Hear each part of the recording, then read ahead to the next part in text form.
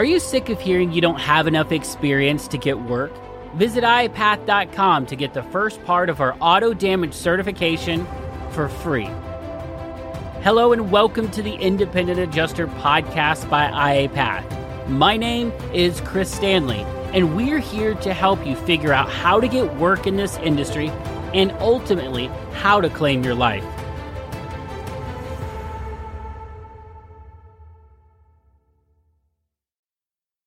Hey IAs, welcome back to the Independent Adjuster podcast. I'm your host, Chris Stanley, and thanks so much for being here today as we wrap up this series that has drug on for months. Not my intention. It's drug on for months as we were walking you through the IA path. And now the IA path is 8 steps to getting work as an independent adjuster or appraiser. And this path is universal. It doesn't matter whether you want to get auto, property, desk claims, doesn't matter. If you're an independent adjuster or appraiser, this is the path that you will have to walk. Whether you do it in this exact order, whether you try to skip a step or whatever, hey, yeah, it might work out. But these are the steps I would recommend to anyone who's getting started. And now, so we've talked about 7 steps so far. So step 1 was getting your license or determining if you needed to get a license to start getting work.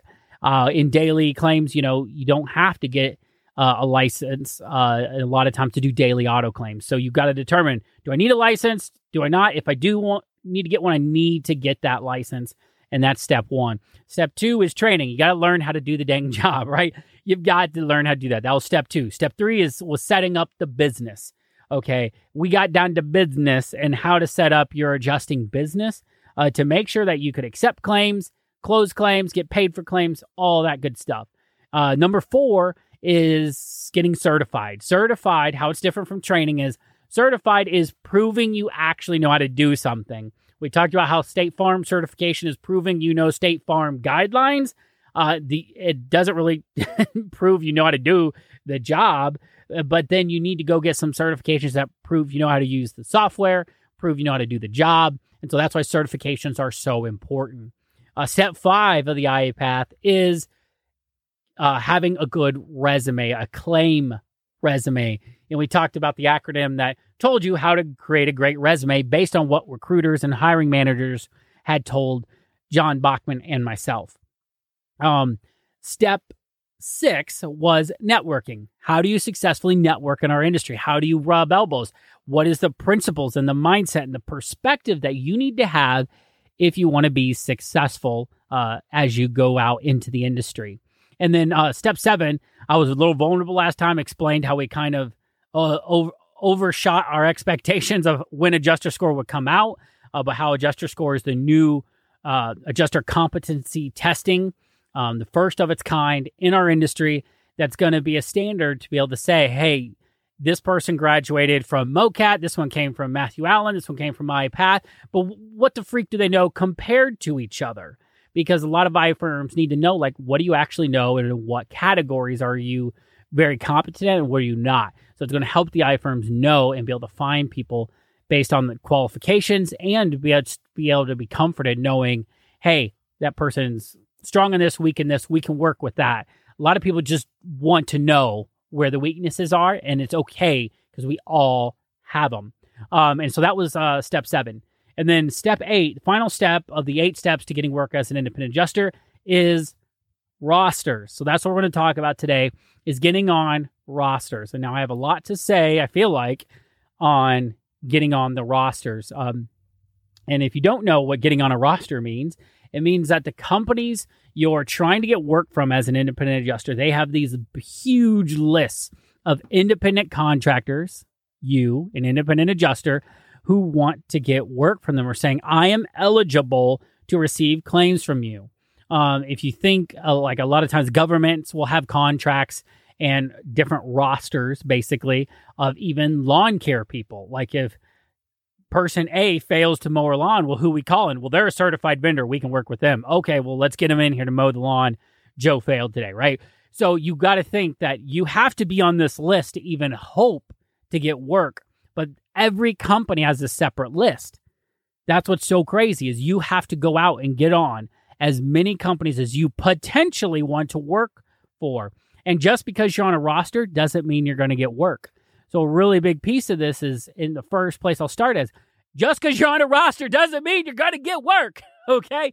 Make that realization. Make that sink in and understand that getting on a roster is great. Just because you got on pilot's roster or attended an orientation for Alacrity or talked to the best IRS does not mean you have money in your pockets. Don't quit your day job. Don't do any of that. That getting on rosters is just a step to getting a claim. It is a step. But you got to pull in everything we've talked about up until now to getting on that roster. Now you're reaching out saying, hey, here's my resume. It lists all these things. I saw that you need help handling claims in St. Louis, Missouri. I'm only an hour from there. I would love to cover that area for you so that way you don't have a gap in coverage. And you can see on my resume I have an adjuster score of 800, blah, blah, blah, blah, blah, right? You can tie everything we've talked about of how to network, getting your resume, everything culminates in you're getting on this roster, because what they're going to do is, okay, give us your bank account information. Oh, it's got to be a personal. It can't be a personal bank account. It's got to be a business bank account. Give us your documents of LLC so we can make sure we have that information. Oh, if you didn't have that from step 3, where would you be, right? So everything we've done up until this point should make getting on rosters really simple. That is the hope, is that this is now just a slam dunk.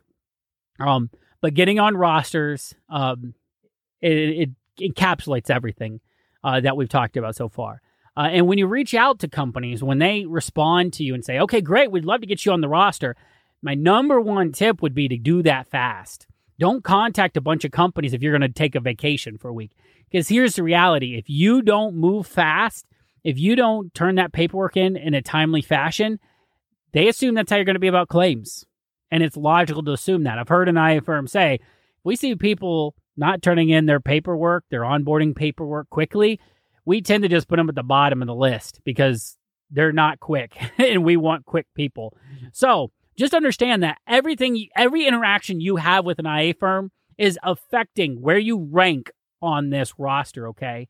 And so some companies will say, hey, we'd really like you to come to this training so we can get to know you and we can make sure that you understand our expectations about how to write roof sketches and how to inspect damaged homes or how to inspect damaged vehicles or whatever.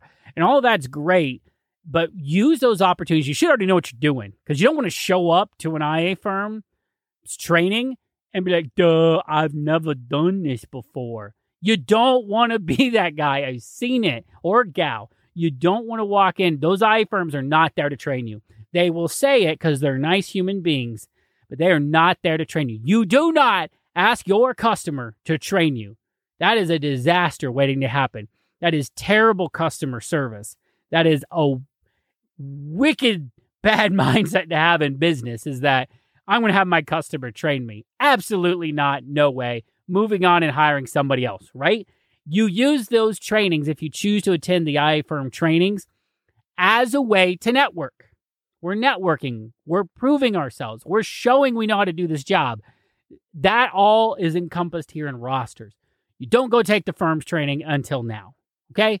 Because when we show up as professional, trained, certified adjusters that understand it's about them and their problems, and you can basically show off. You don't want to come off that way, but you are going to show off. You're going to stand out as different to everybody else, whether it's just an email conversation, whether it's through a conference like NACA, whether you're going to an in-person training with an IA firm.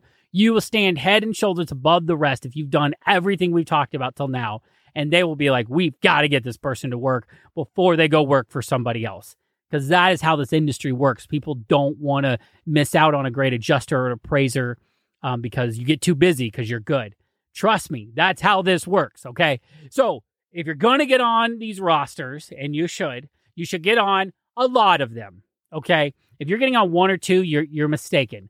I think you should start with 3 to 5 right away. And if you're doing daily claims, CAT claims, it can fluctuate a little bit. But CAT claims, get on as many as you can. Daily claim companies, you typically don't have to attend an orientation. It's usually a quick onboarding process. You need to get on at least 5 and 5 at a time. So get on with 5, see if any work's coming in. If you're getting too overwhelmed, don't get on anymore. If you're not getting enough work, get on up to 15 companies. I mean, seriously, most people who are working steady, long-term, doing daily claims are working for 10 to 15 companies. That makes sure there's not too deep of valleys. And when things get too busy, they kind of just cut off 1 or 2 firms and say, hey, I can't handle any claims. It's too much right now. So that's kind of how that works. But the other thing you need to think about is as you get work and as you choose these firms that you work with, you're kind of noticing on the onboarding process while you're getting on the rosters, kind of their culture.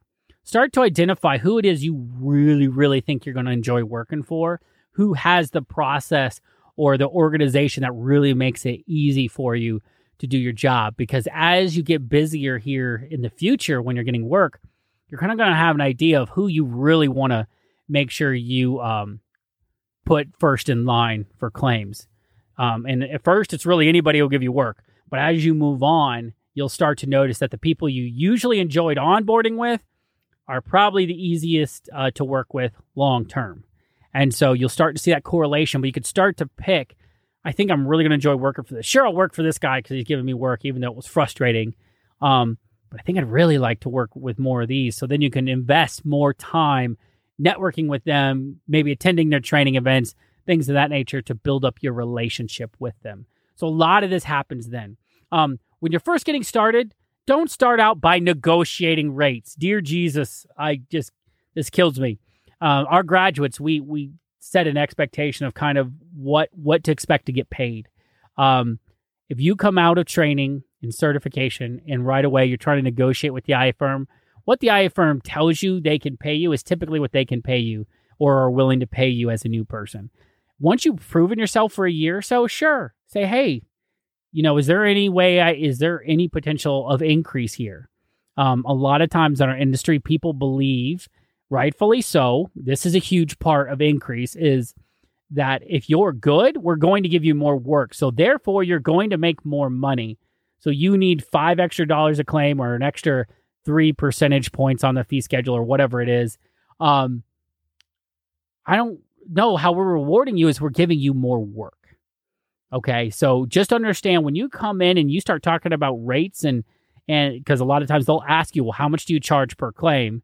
If they say, hey, we can only pay you $60 a claim or $120 or $300 or whatever it is per claim for that type of claim type in your area, don't be like, well, no, I need 55. Be like, okay, well, if you're just starting out, accept what they offer you at first.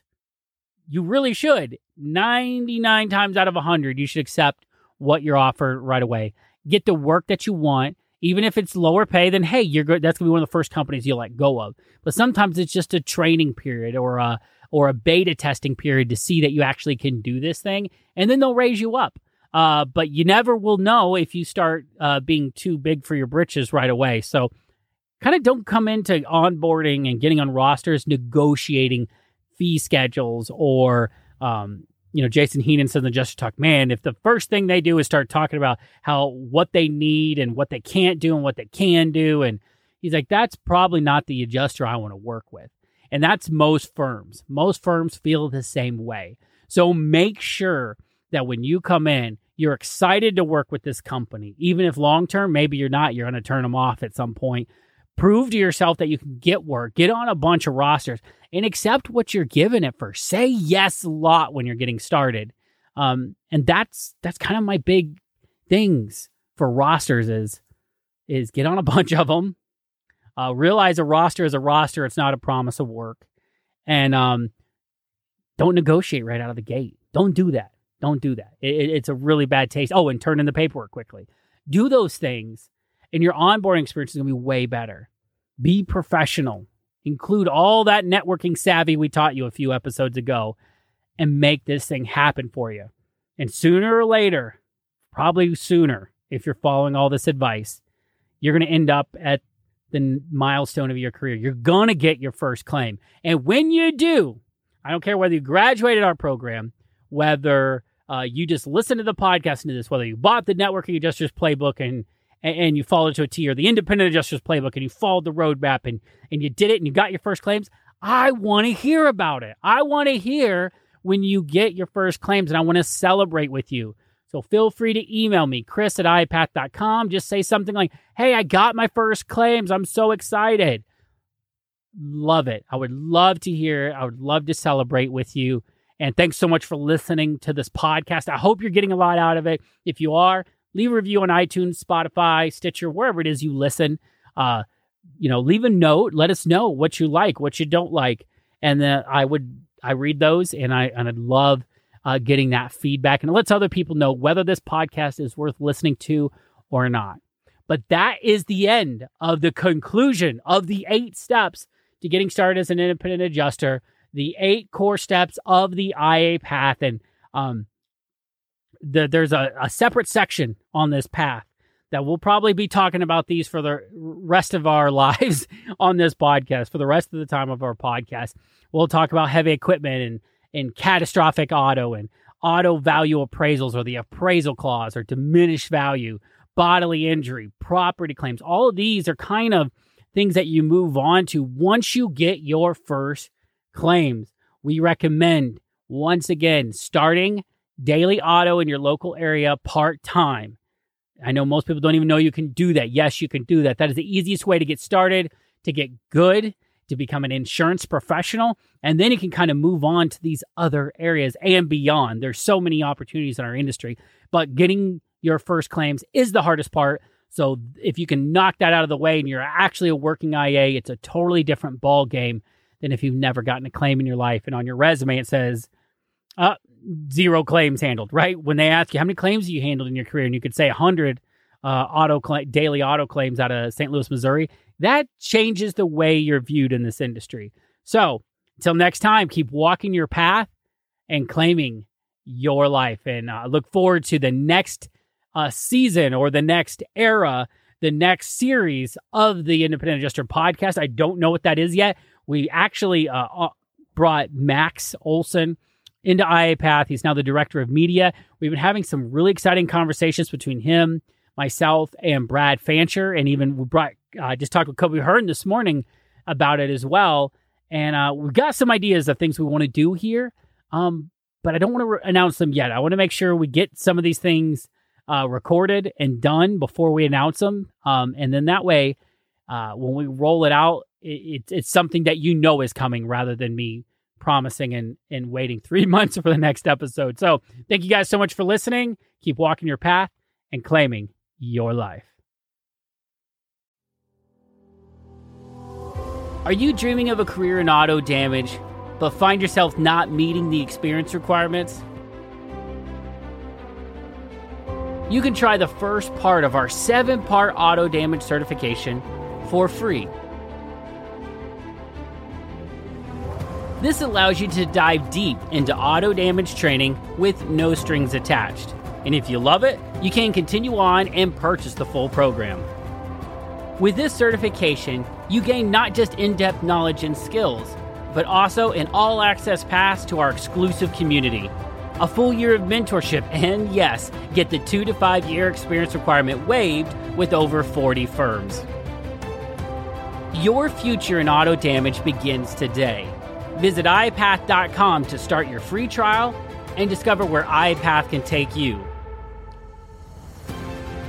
iPath. Claim your life.